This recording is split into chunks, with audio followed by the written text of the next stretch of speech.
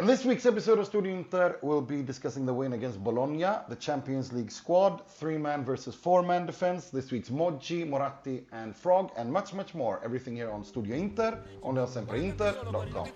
Se ne va largo dal destro il tiro, la spinta corta, Milito, e gol, e gol, e gol, e gol, e gol, e gol, e gol, e gol. Attenzione Ronaldo, salta anche Marchegiani e mette dentro il 3-0. Andiamo, il principe, entra in area, è solo, il tiro, e gol, e gol, e gol, e gol, e gol. Torna Ronaldo a battere questo calcio di punizione molto lungo per Zamorano che gira bene al centro, attenzione il destro, violentissimo e lo spettacolare gol da parte di Zanetti. La prima squadra che vince qua è la nostra Inter, l'Inter vince e dillo, campioni d'Europa, campioni d'Europa, campioni d'Europa, campioni d'Europa, campioni d'Europa, i più forti siamo noi. Nulla è impossibile.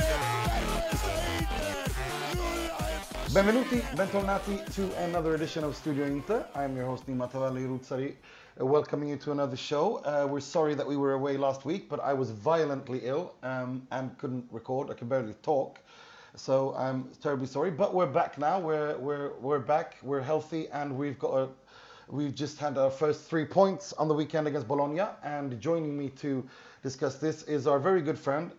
He's a Serie A commentator for Infront Sports. You know his voice when you hear it. Welcome to Studio Inter again, Mr. Marco Palmieri.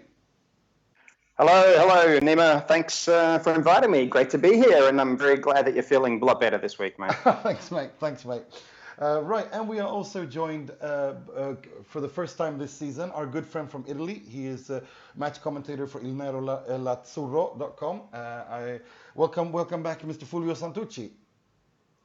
Hello, Nima. Hello, everyone. It's good to be here again, and it's good to be back into the Italian Championship, the Serie A. Absolutely. I've missed the Serie A like hell. Right, and we are also joined by our regular our regular panelist who does all the previews for us on Sempre Inter, Mr. Mohamed Nassar. Welcome. Hi everyone. Good to be back. Thanks. And we're also joined, last but not least, by our very own Sempre Inter and Serpents of Madonnina's own Mr. Will Beckman. Good evening. Glad to see you're fighting fit again, Nima. Yeah, I was not well last week. I'm really sorry about that. Let's not linger too much about that. Let's go into things that are much more nicer to talk about, namely the fact that Inter took their first win of the season. Again, three matches into the Serie A season against Bologna away, in what turned out to be a rather emphatic and clear win after goals from Nainggolan, Candreva of all people, and also Ivan Perisic. Marco, your colleague, Mr. Richard Whittle, I think, was commenting this game. What are your thoughts when you were watching the game about how Inter performed? Did you think it was a 3-0 was a little bit too much? Are numbers that maybe flatter Inter, or what are your thoughts? I did watch the game. I thought it was an entertaining match in the end, actually. I thought Bologna, who have not started well at all this season, really needed to turn their season around, and they failed to do so, I think. They weren't very impressive, and Inzaghi's got a lot of work to do there. But Inter, the main difference with their match this weekend was obviously Radja Nainggolan. He is the signing that is, I think, going to turn Inter's season around. It's a shame that he was missing the first 2 matches, and I don't know if it's a bit of a coincidence that it was his first match back, and it was the first match that Icardi didn't play in, but and just happens to be the first win of the season. But Inter definitely have a superstar in Radja Nainggolan, and he definitely turned the match around for them. I couldn't agree more. Mo, do you have any questions for Marco? Yeah, Marco. So, we saw a pretty good half last week from Inter in the first half against Torino. We saw a very sterile Inter against Sassuolo. And again, we saw a very sterile Inter against Bologna in the first half this week. And I couldn't help but like the striking resemblance between the side of last year in those dark months until Rafinha really came into the side.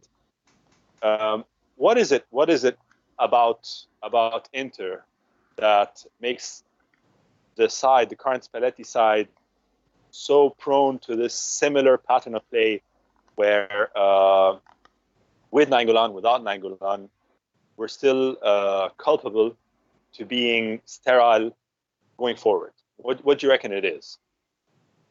I don't know about sterile going forward. I think they just really need to learn to play for 90 minutes, because it was obvious that against Torino, the first half, I don't think anybody had any issues with the way that they played. They were dominant, and Torino just were not in it.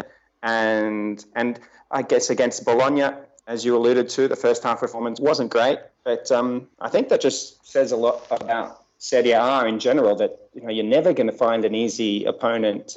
And Inter confronted two of their bogey teams in the first two rounds, and Sassuolo were excellent against Inter, and they just hadn't really moulded together, and Spalletti hadn't really found the key to success, I think, in that first match. And against Torino, I think they just switched off. They didn't come out in the second half and allowed Torino really to run riot, and in the end they were kind of lucky to get away with a point.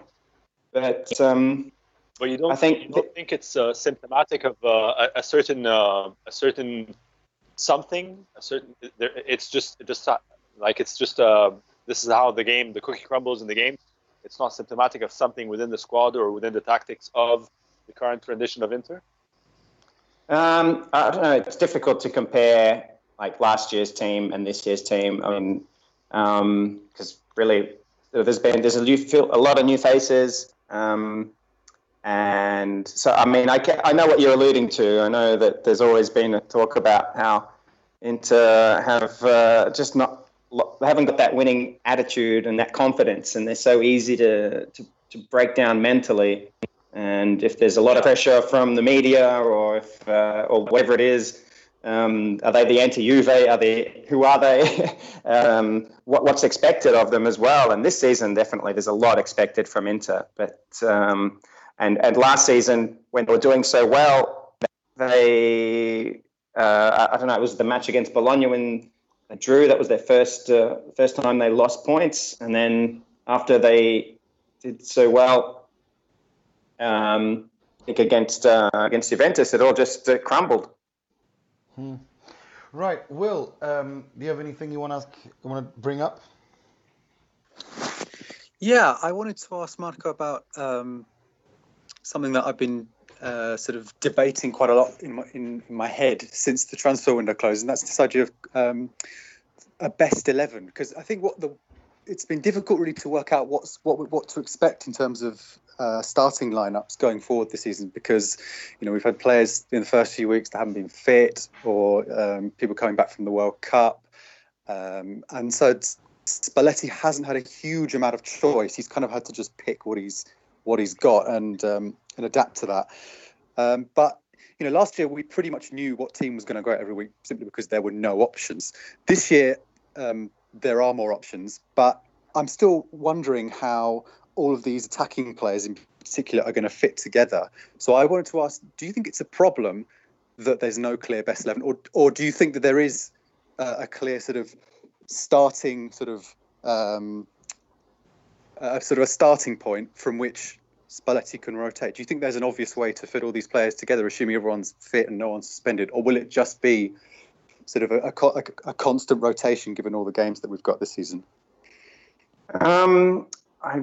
I would say that the latter. I can't really see Spalletti following, say, like a Sarri model where he just sticks to his starting 11 the whole season and very rarely tinkers with it. I can't see that he's going to be doing that much. I don't know. I think Spalletti would be a little bit worried about the number of wingers and players with the characteristics of Perisic, Candreva, Keita, and I think he even used Asamoah in that role for a bit.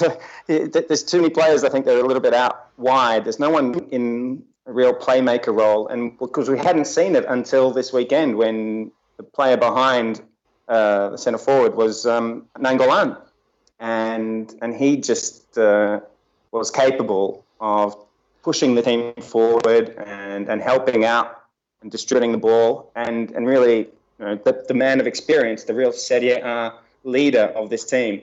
And it was quite incredible for his first Serie A match for Inter. He managed to do that. So I think, going back to your question, Will, I think Spalletti is going to have to rotate his team around Nainggolan. I just can't see any other player with his characteristics and his strength and his ability, not just to score, but also just to help the team push forward and attack like Nainggolan has. Interesting. Fulvio, do you have a point you want to bring up? Yeah, why not? I would like to ask Marco. Hello, Marco. Ciao. About this. Okay, to me it was a very an ugly game practically in the first 60 minutes.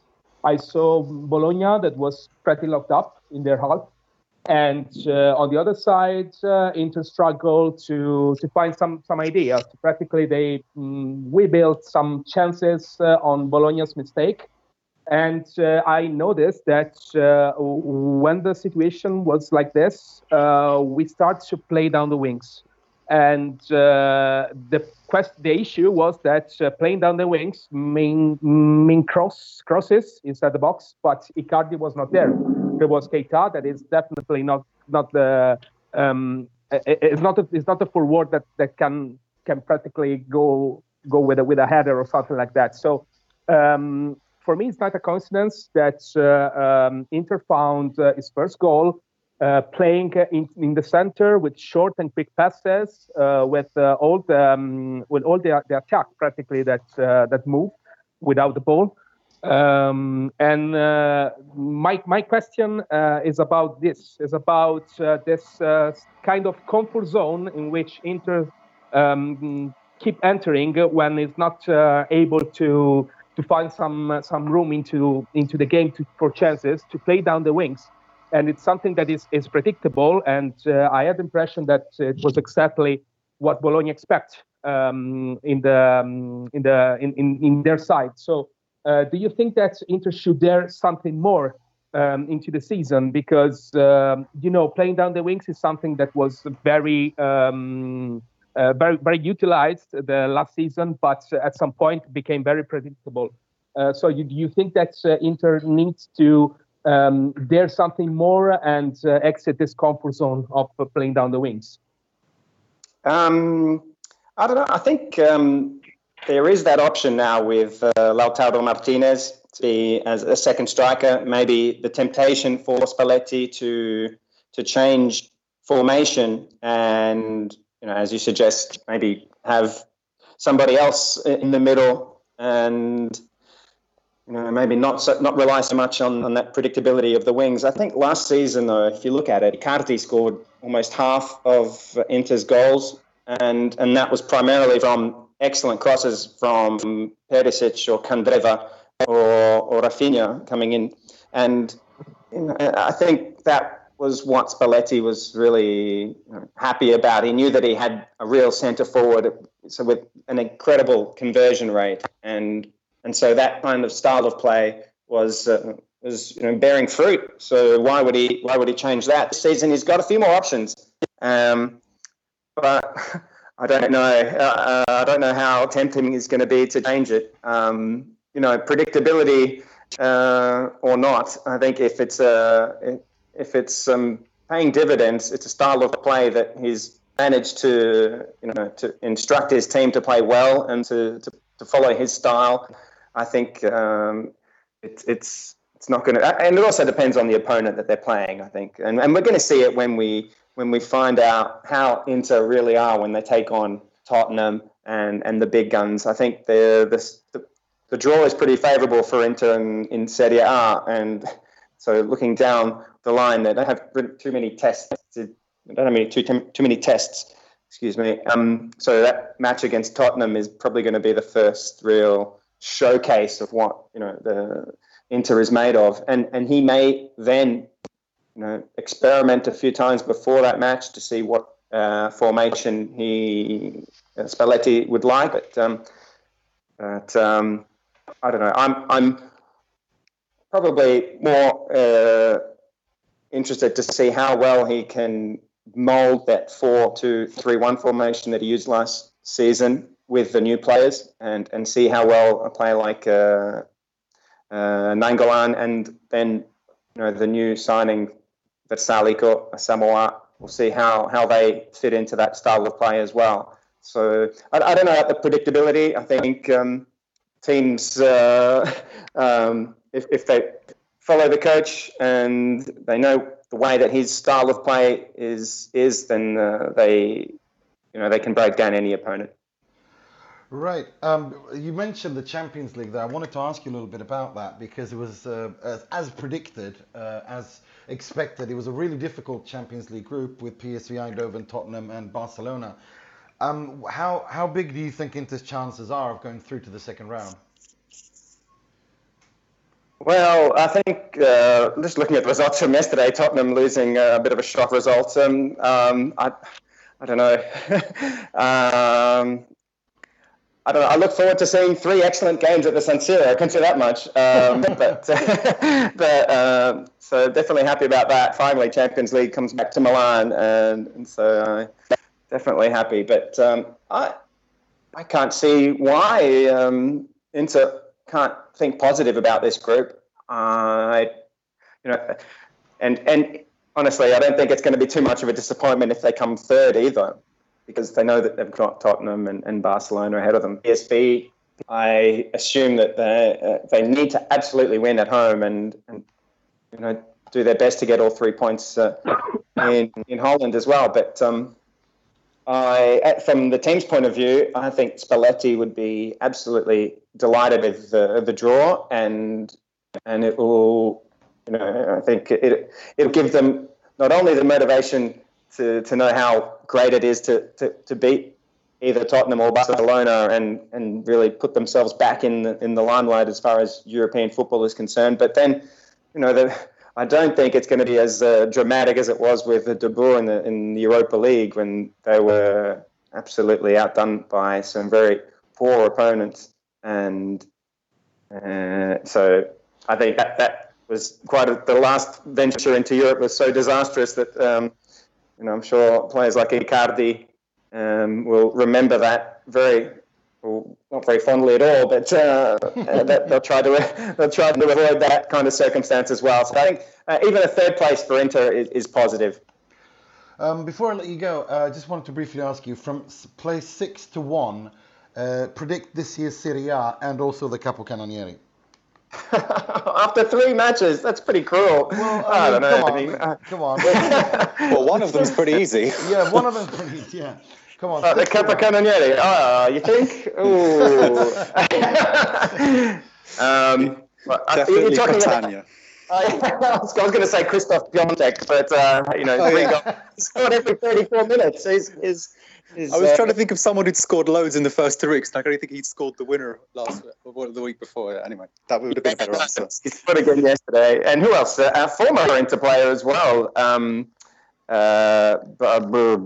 What's his name? Marco Benassi. Yeah. Benassi, yeah. So so come on, 6 to 1. Come on. Okay. Not letting you go. Not letting you go. Who's going to come in the first 6 places? Is this what you're asking me to name, right? Yeah, 6 to 1. Yeah.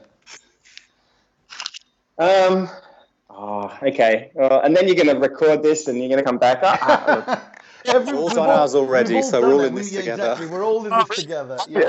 Interested to know what yours is, Will. So, do you remember? Well, I pretty much just threw the 6 names up into the air and then read them out in the order they landed because I couldn't decide. Nice. Okay, well, I'm going to go Sassuolo. Wow. And then I will put in Lazio. And I think Roma, Napoli, Inter, Juve. Okay, so Milan are 7th. Okay. No, I don't rate Milan. Okay. So you can come back again. Yeah. Well, to be fair, given Squincy, the Sassuolo owner, being such a Milan fan, Milan kind of is in your top six, so I guess you could say that. Yeah. If people want to follow you on Twitter, where do they find you? What's your handle? Yeah, handle is Marco27, MARCO27. So I'd love to hear from everyone that listens in around the world. Thanks for inviting me, Nima. Once again, always a pleasure to be on such a great podcast, and all the best with sempreinter.com. Thank you very much, Marco, and I'm always so happy when it's you when you're commentating, because I think you guys do an excellent job. You and the entire team, you and Owen Nielsen and Richard Whittle and Paul Visca and all the rest of you. All of you are great. Keep up the good work. Thanks a lot, Nima. I'll pass on all the good words. Thanks. Take care. Ciao. Right, so I wanted to let's continue because I have a few things I wanted to discuss about this Bologna game, and for me it was more an issue of this 4-2-3-1. I think I mean, we've seen Inter play a three-man defense in the first two matches, and I think that was kind of, or not maybe the first two matches, but against Torino, I'm not a big fan of the three-man defense, and to me it felt like Inter played against Bologna like a team that was comfortable, that a team that was playing, that knew what they were supposed to do. And obviously, sure, the first half was hardly champagne football, but Inter were in control, and I felt it was only a matter of time before they broke the deadlock. I do agree with what you said, Fulvio, that I think this is a game that Mauro Icardi would have loved to be a part of, because I think these are the kinds of games where he's so lethal. He just gets one shot and he scores. But I'm keen to hear what you guys think about this three-man versus four-man defense. Fulvio, what are your thoughts? Well, I think that's okay. First thing first. I think that Spalletti is really waiting to implement this three-man defense. I think that this is in his mind since the day one of this season, and I think that actually it was okay. And the only thing is that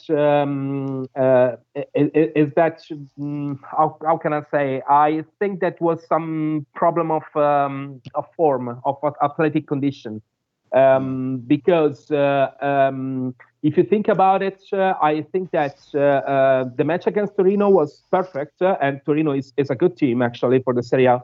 Was perfect for the first 35 minutes, and start to fall apart practically when the midfielder went out of condition. And I'm talking about Brozovic, Vecino.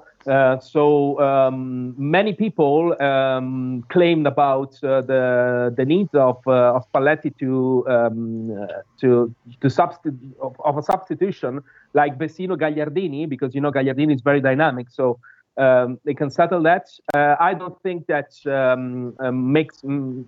it makes a difference, a big difference, and I don't think that this victory against Bologna was due to the change of the tactic. I mean, not only because you cannot know about your defense, because practically defense was never committed into this game. Even though Skriniar and De Vrij went well, focused and clean in their style of play, so went well. But actually, Bologna was not a tough side. So my thought is that we should continue with the four-man defense until our key players are in perfect shape. And after that, we can start to implement the three-man defense. Even though I think that this is something that could happen twice into the same game. So you can start with four-man, but you now have the players. You had only the player also last year. But this year is different because you have a lot of players that could play in different positions. So I think that you can propose twice this tactic into the same game. But I think that the team at the moment should play with a four-man defense. Now we have the stop for the national teams, so time to play, even though 11 players will be away. Time to train, not time to play, and something can be improved. But I think that at least for the Serie A, the 4-man team at the moment is better, and then probably in October or November will be different. While I will try to play with the 3-man defense into the Champions League, where the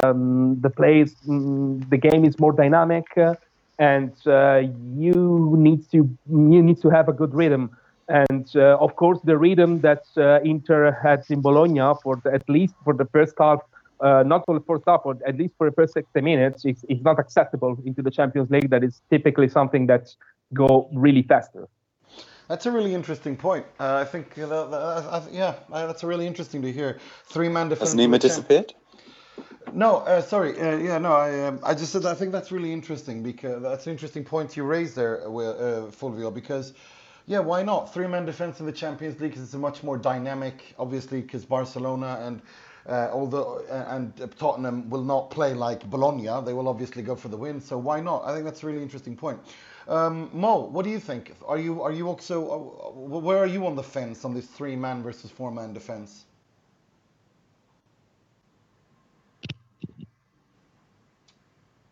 Mo, are you there?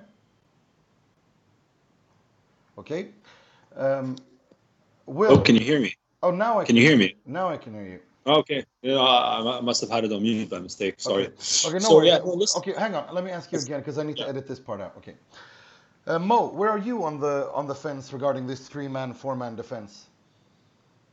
Look, as a general rule, I'm not a big fan of this 3-man defense. Generally, it's a personality thing. It reminds me of old Egyptian 3-5-2 football that was generally quite locked down, boring. So, but I also recognize that 3-man defense is like Fulvio said, in its new shape, something that can be very, very dynamic and liberating and tactically a bit more malleable. It gives the rest of the non-defensive players more options and gives the defenders a bigger role to play in build-up. What I like about it, for the most part, in the particular case of Inter, is going back to what we discussed with Marco earlier, and this almost natural reversion to wide play. When all else fails, just spread out wide and cross in. When you play a 3-man defense, the wing backs are already so wide, it forces the front line to play narrow, and it actually squeezes Perisic and Politano or Candreva or whoever is on the right flank in further closer to Icardi. So it would give us this more demanding presence in the box. So again, like, objectively speaking, I agree with Fulvio.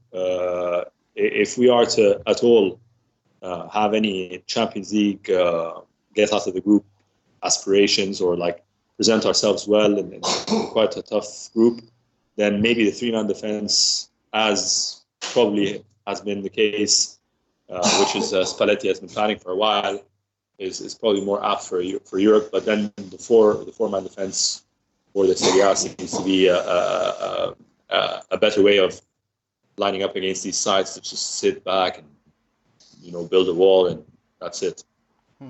Will, where are you on this? Well, I don't really have a preference between 3 and 4 in principle. I think the task of any coach is to get the best out of the group of players that he has. So there'll be some squads that are better suited to playing with the 3. There's some squads that are better suited to playing with the 4. And I think another thing you need to say is that the kind of looking at football in terms of numbers is kind of getting ever less sort of. It's becoming a bit more irrelevant because it's the space and the movement that really matters. It's the timing with which you move. There are teams that start with 1 and then will do another in the second half. There's teams that play a 4 when they attack and then a 3 when they defend. So it's difficult really to make these kind of sort of sweeping conclusions. But as far as Inter, I would say that we have the players to do both. So the fact that we're not entirely sure is not necessarily a bad thing. because it can also surprise opponents. You know, if you're, I was listening to Di Francesco the other day, and Roma are not doing very well at the moment, but he said that, you know, the ability to change system is a sign of, you know, intelligence. It's a good thing. It's a sign of versatility. So I think we'll see both.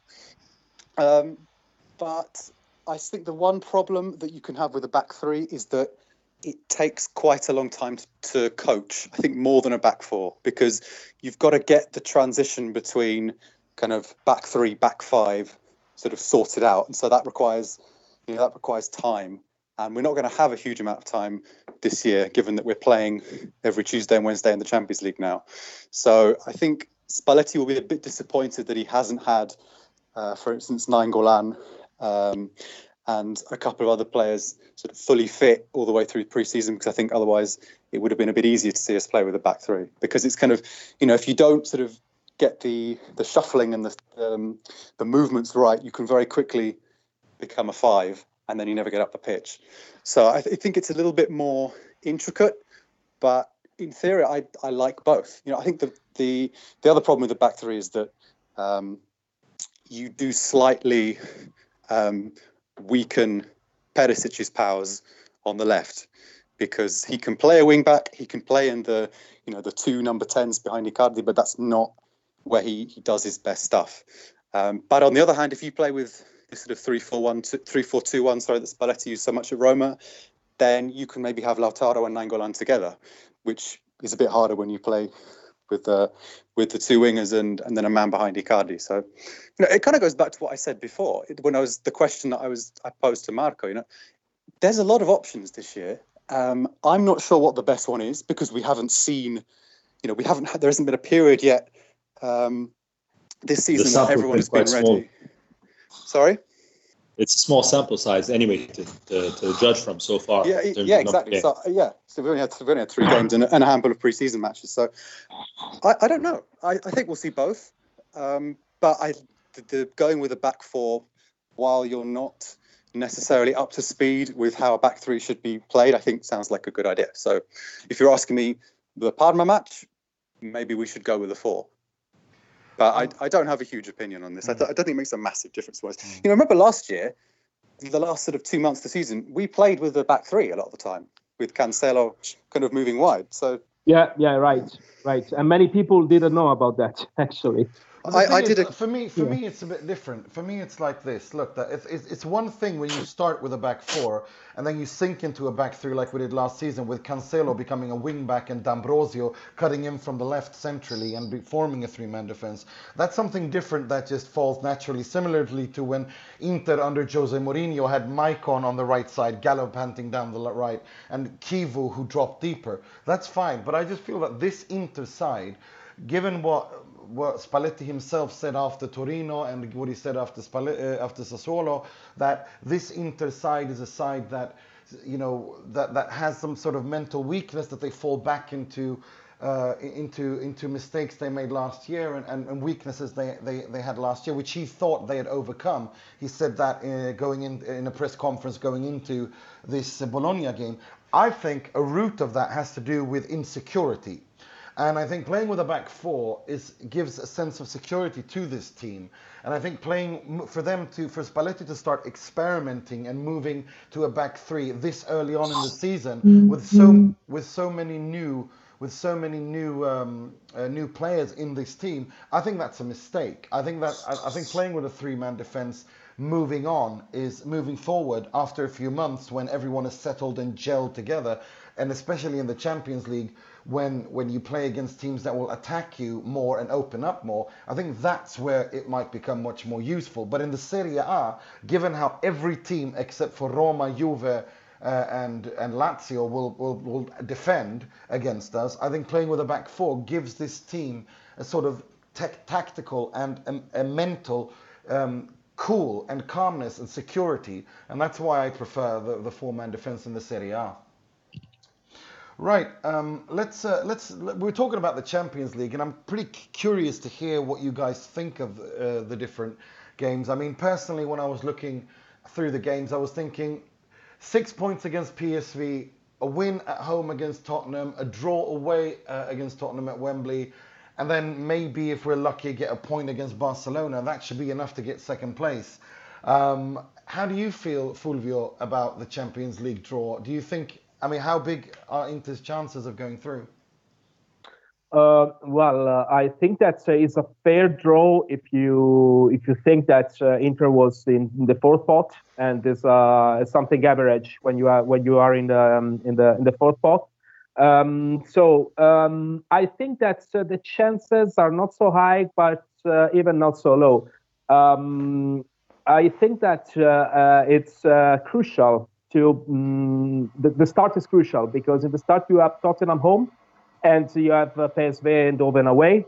So that means that you need to aim for the victory in both games, because after that Barcelona will be tough.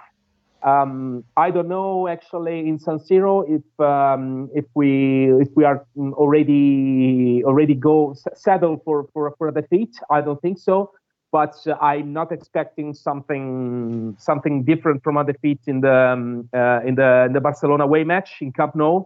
And by the way, do you know, guys? You probably know, but do you remember that the Barcelona away match comes in the middle of the derby and the away game match with Lazio?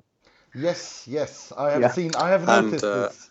And the match also comes 4 days before El Clasico for Barcelona. Yeah, right. So really tough, and that means that practically you need to go in Barcelona for the match day 5 and match day 4. Sorry, you need to go there at least with I think at least 7 points, because I think that is very tough to have a positive result in Wembley.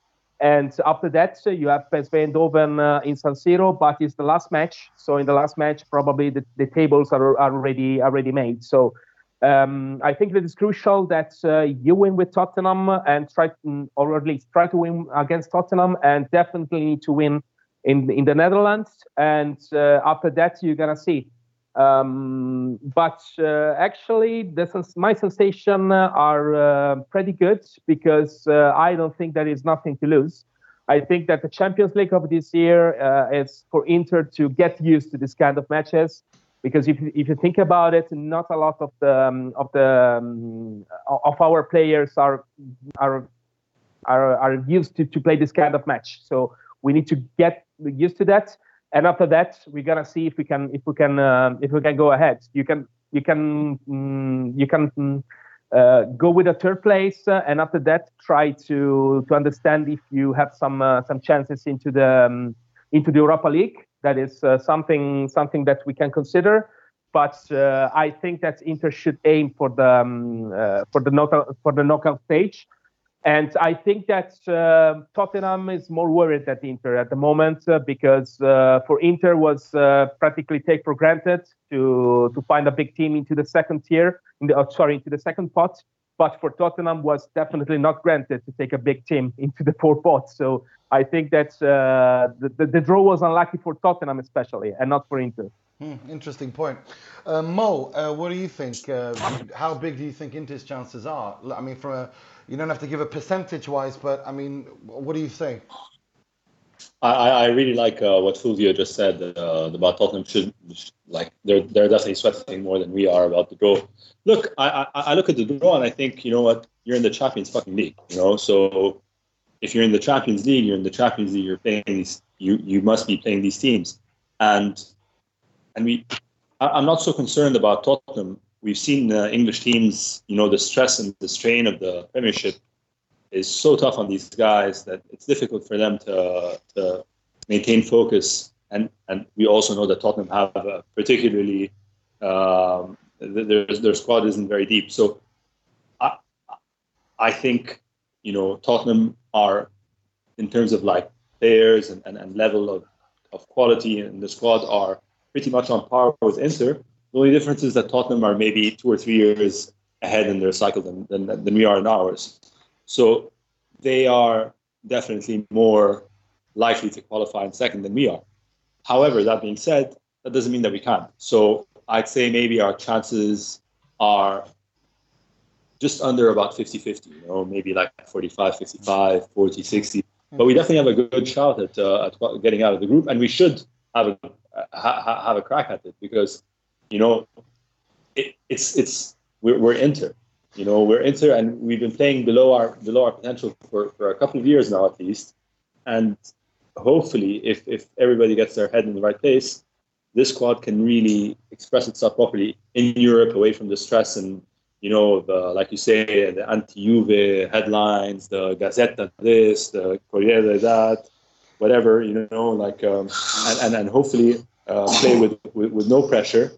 And if that's the case, then we have a good shot at getting out of the group. Nima, may I add something for Will? Yes, I just want to add, because I forgot that. I just want to add that I'm really glad that we were not put into the Group D with Lokomotiv Moscow, Porto, and Schalke. For sure. Of course, there is the easiest group of the Champions League, the less quality group of the Champions League. But this is something that can twist for Inter. So first, the first reason is that the more easy is the group for Inter, and the less are the chances to go ahead for Inter. And the second, I'm glad to have avoided the German side Schalke, because Schalke is a bloody nightmare for Inter since 20 years. Yep, agreed. I remember the UEFA Cup final, and so do you. And we also remember the Champions League. Yeah, Schalke is our European Torino and Sassuolo for us. It's in Europe, it's like that. Will, before I let you ask, I want you to analyze the group. I want to ask you, given what happened in the summer, how big are the chances that when we play Barcelona, Malcolm and Vidal will score 2 goals each and we'll lose 4-0? What about Rafinha scoring the winning goal? Of course. I mean, Rafinha, Vidal, and Malcolm. Can I raise the stakes, Nima? Go for it. Raise them. You know who signed for PSV this summer? Yes. That's the nightmare we need to watch out for. Trent Sainsbury has signed for PSV this summer. So if anyone's going, if there's an X or a near miss in the Mercato that's going to castigate us, it will be him. It'll be the kangaroo. It'll be our kangaroo. He'll score the winner that knocks Inter out of the Champions League.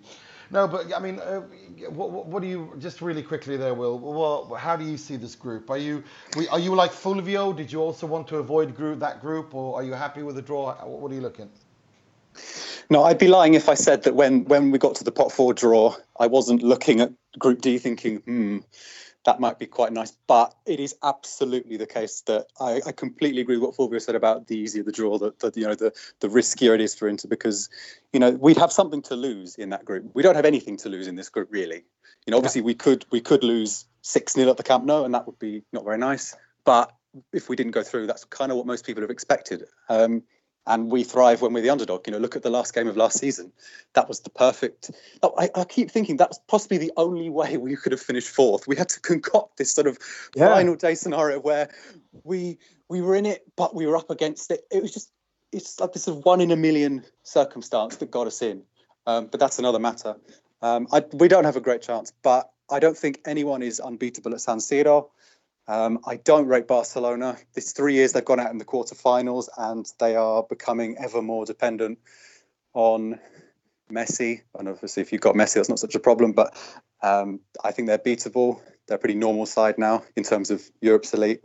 I mean, we don't have any long away trips. That's good. Roma have got to go to Moscow, I think, which could be a problem in terms of league matches. We've got nothing to lose. Let's just do it. It's the Champions League. I like that. I like that. It's the Champions League. It's not a sandpit. You have to play the big boys. That's true. I like it. Great. That's awesome. Right. I just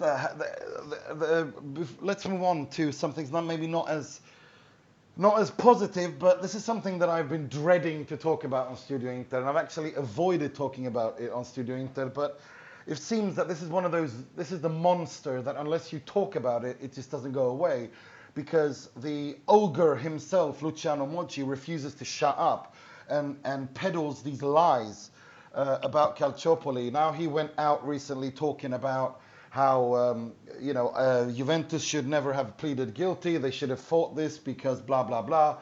I mean, Fulvio, before we get into the facts and all that, just briefly, How do you keep your head from exploding whenever that man opens his mouth and peddles a bunch of bullshit and lies?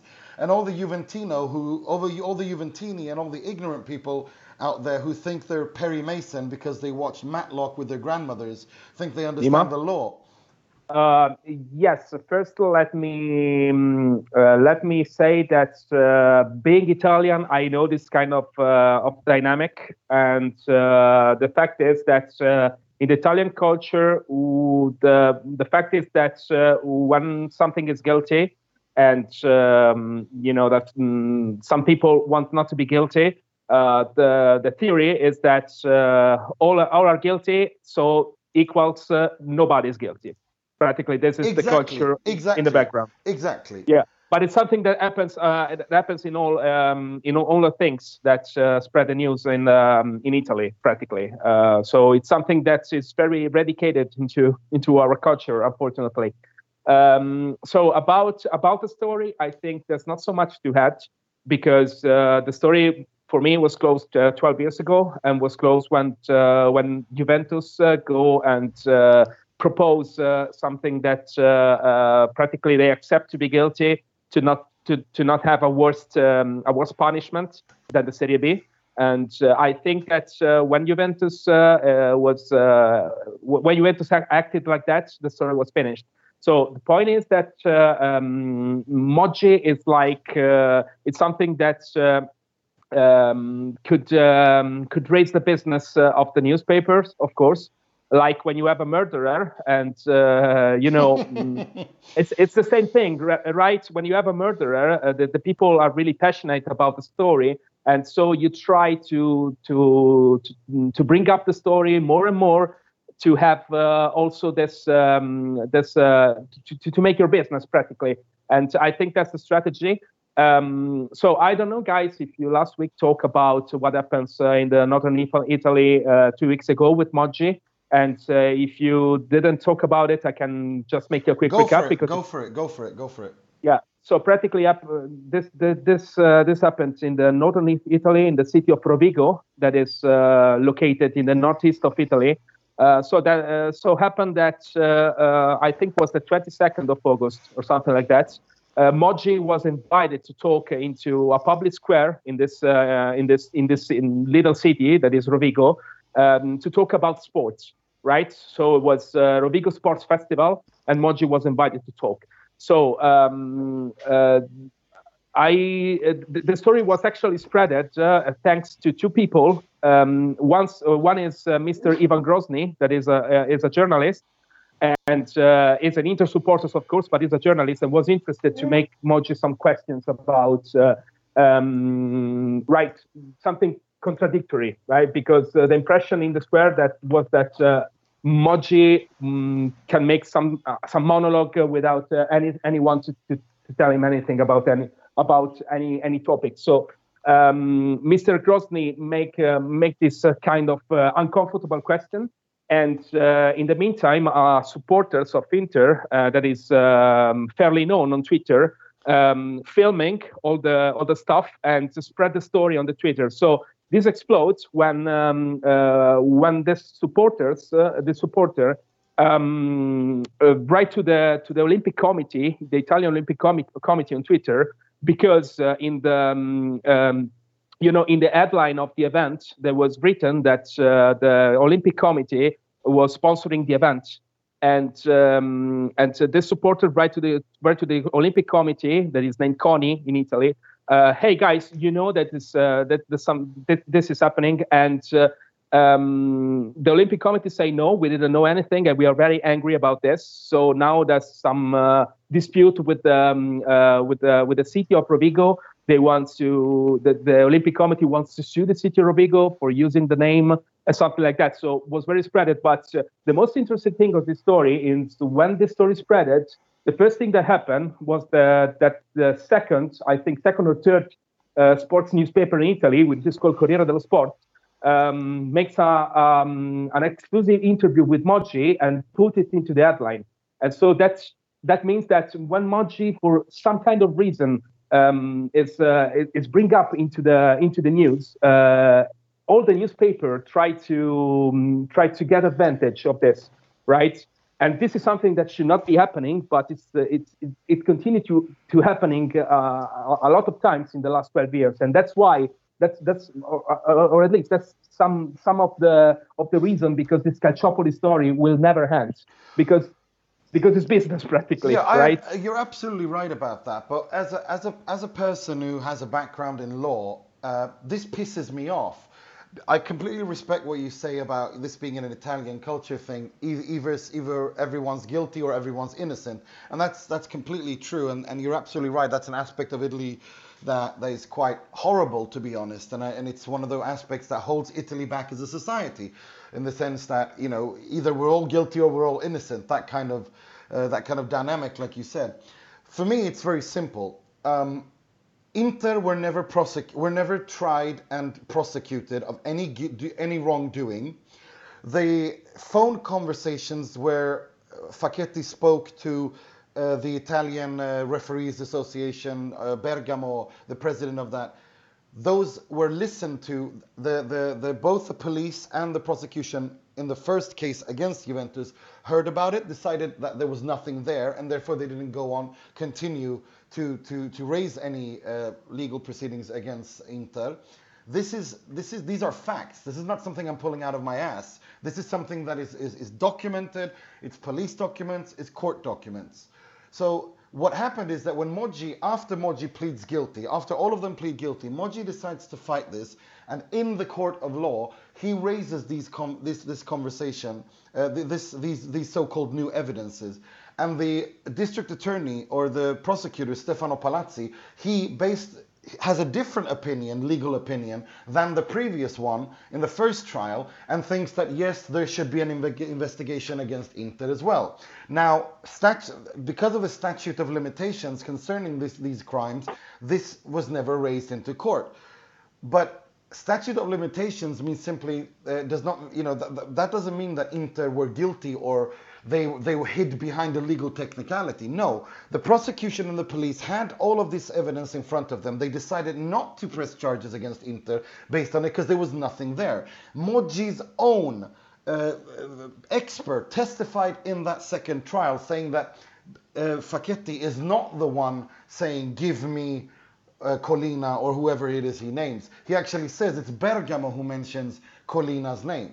So therefore, the whole thing is just a complete nothing burger. It's an utter disgrace that 12 years after Facchetti's death, a man who was known for his integrity, for fair play, that they keep dragging a dead man's name through the mud because in order to protect themselves. It's disgraceful. It's utterly disgusting.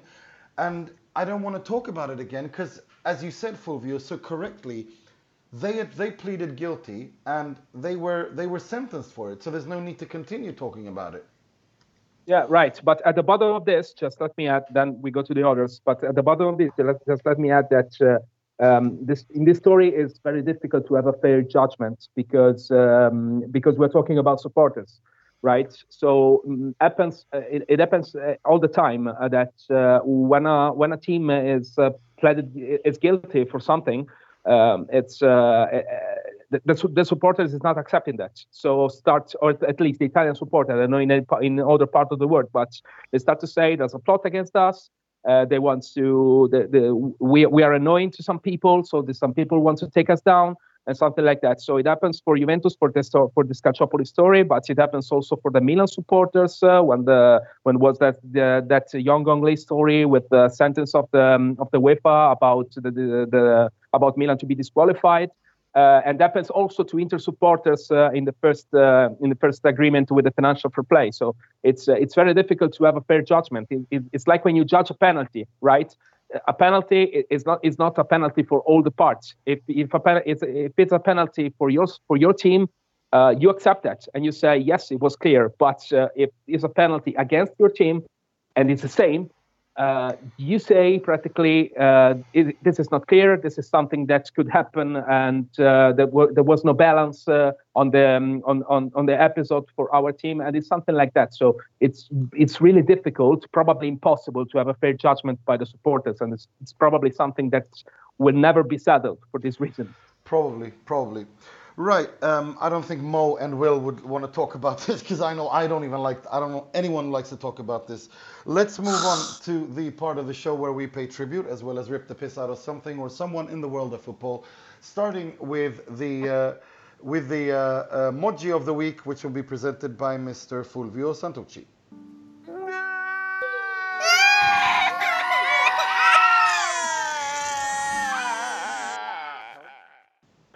So here we go with our worst story of the week, and it comes from Italy. It comes from the Serie B.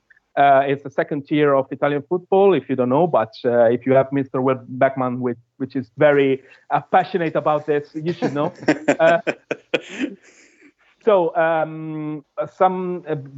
Before starting the story, a quick background of the situation, because it was a very tough summer for the Serie B. The Serie B last year was composed by 22 teams. And this year is composed by 19 teams. And this happened because 3 teams went bankruptcy or didn't meet the requirements to be in this championship this year. And so that was some difficult decision and some teams that were included in the first place. For example, Catania was included in the first place and had a party with that. But after that, the decision was to not include Catania and to not include any other teams and to go with 19 teams. So something very confusing, actually.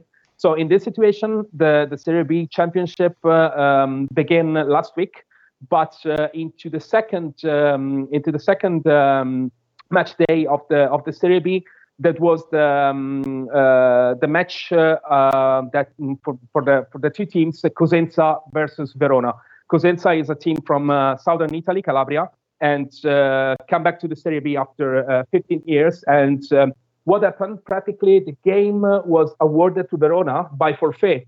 And this happened because the pitch of Cosenza was not regular, according to the referee. So could you imagine that? First of all, our Serie B team, which is a professional team, is not able to guarantee a pitch, and this is very disgraceful in the first place. But that was also the worst part of the story. That was this 10,000 people, 10,000 Cosenza supporters that were very excited about their team to come back to the Serie B after 15 years. That practically wait outside the stadium for more than 1 hour. Without any kind of communication, and also we can mention the I think 90 supporters of Verona that travel, and I can assure you that it's a very long travel from Verona to Cosenza, like 1,000 kilometers or something like that. And after that, the referee decided that the match cannot be playing. But another worst part came when the images were spread throughout the web. Because you can see that the pitch was actually not green but brown, really brown. The line the line of the pitch were not done practically. So practically a pitch without the line, and the bench also is not your usual kind of bench, because the chair was practically the plastic chair that you can find into a canteen or something like that. So yes, was very disgraceful. So I think that this is something that could not happen into the Italian football, and this is something that should be settled. Also, the mayor of the city, Cosenza, was interviewed about this and said once again, Mima, there's a plot against us because really it really happened. There's a plot against us because the inspector of the championship went here for 10 or 12 times and also gave positive feedback. So I have and these are the mayor words. I have the impression that there was a plot against us. I have the impression that Verona wants to be awarded by forfeit the match since the beginning and something like that. But actually, Cosenza citizen and Cosenza supporters did not believe him and start to make a shitstorm practically on the social network, by saying you're disgraceful, it's a shame, and so on and so forth. So I think that this is an incredibly disgraceful story, and fairly deserve our Moji of the week. Indeed. Wow. That's that's unbelievable. Right. We should talk about Bologna's pitch as well. I mean, this isn't just a defensive problem. I mean, Italy, the media have really been hammering home this Serie A is back line throughout the summer, but there is no infrastructure in this country. I mean, the pitches and the stadiums, they are humiliating for a league that thinks it's one of the best 5 in the world. I mean, there's so much work still to do. Agreed, 100%. And actually, another match in Serie B. I was going to say Lecce. That was the one early in the week that was more likely to be called off, I think, and then it ended up going the other way around. But there was no difference between the pitches from what I saw. I'm going to go mad, so let's just go on. Solo in Italia. Only in Italy. Right. It's part of the charm and it's part of the curse. Right. Let's move on to something slightly more comedic or embarrassing, depending on who you ask. This week's Frog, which will be presented by Mr. Will Beckman.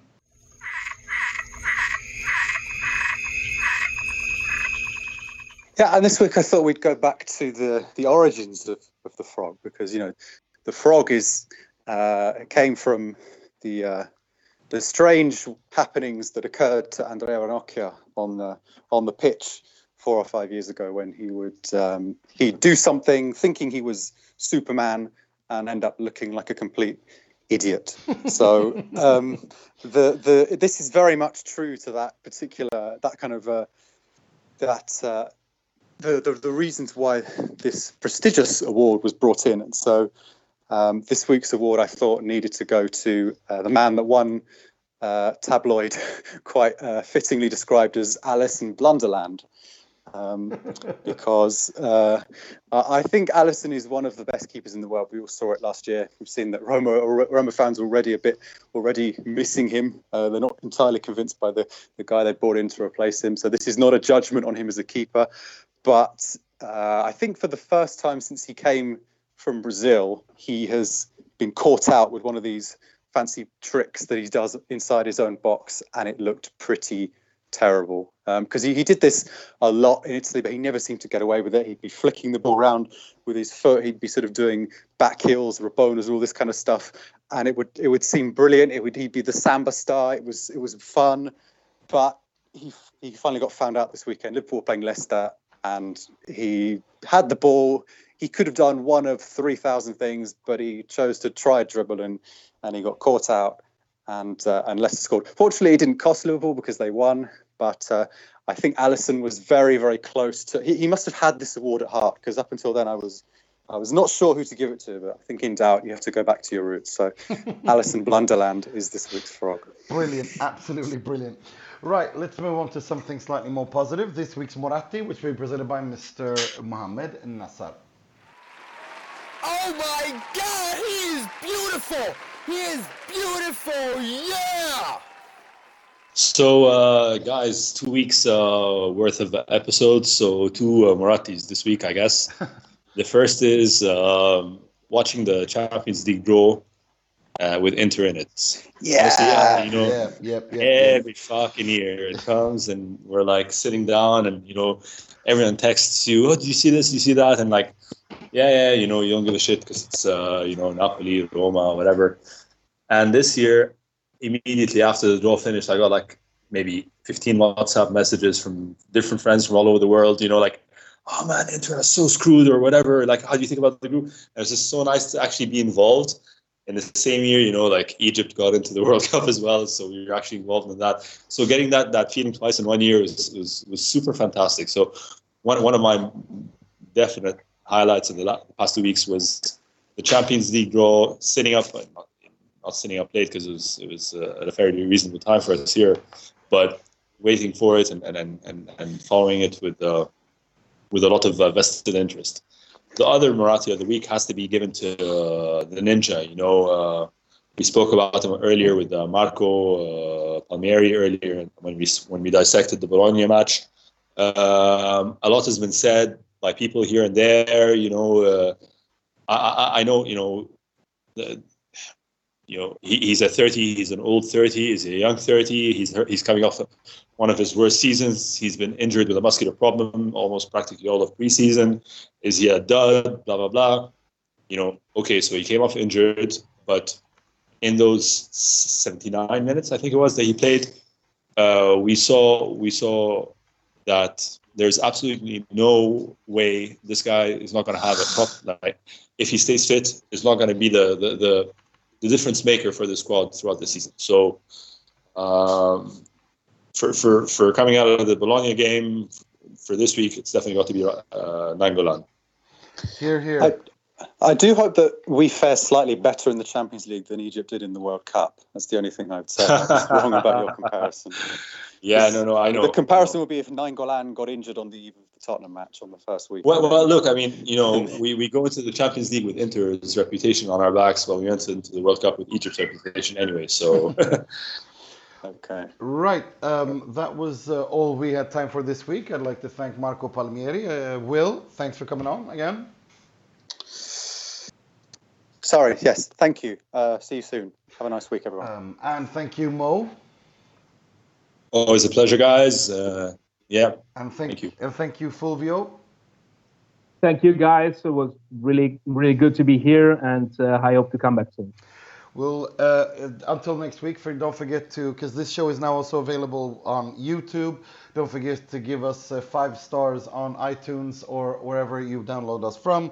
Click the subscribe. And until next week, my name is Nima Tavalli Rutsari, wishing you all a good week. And sempre e solo Forza Inter.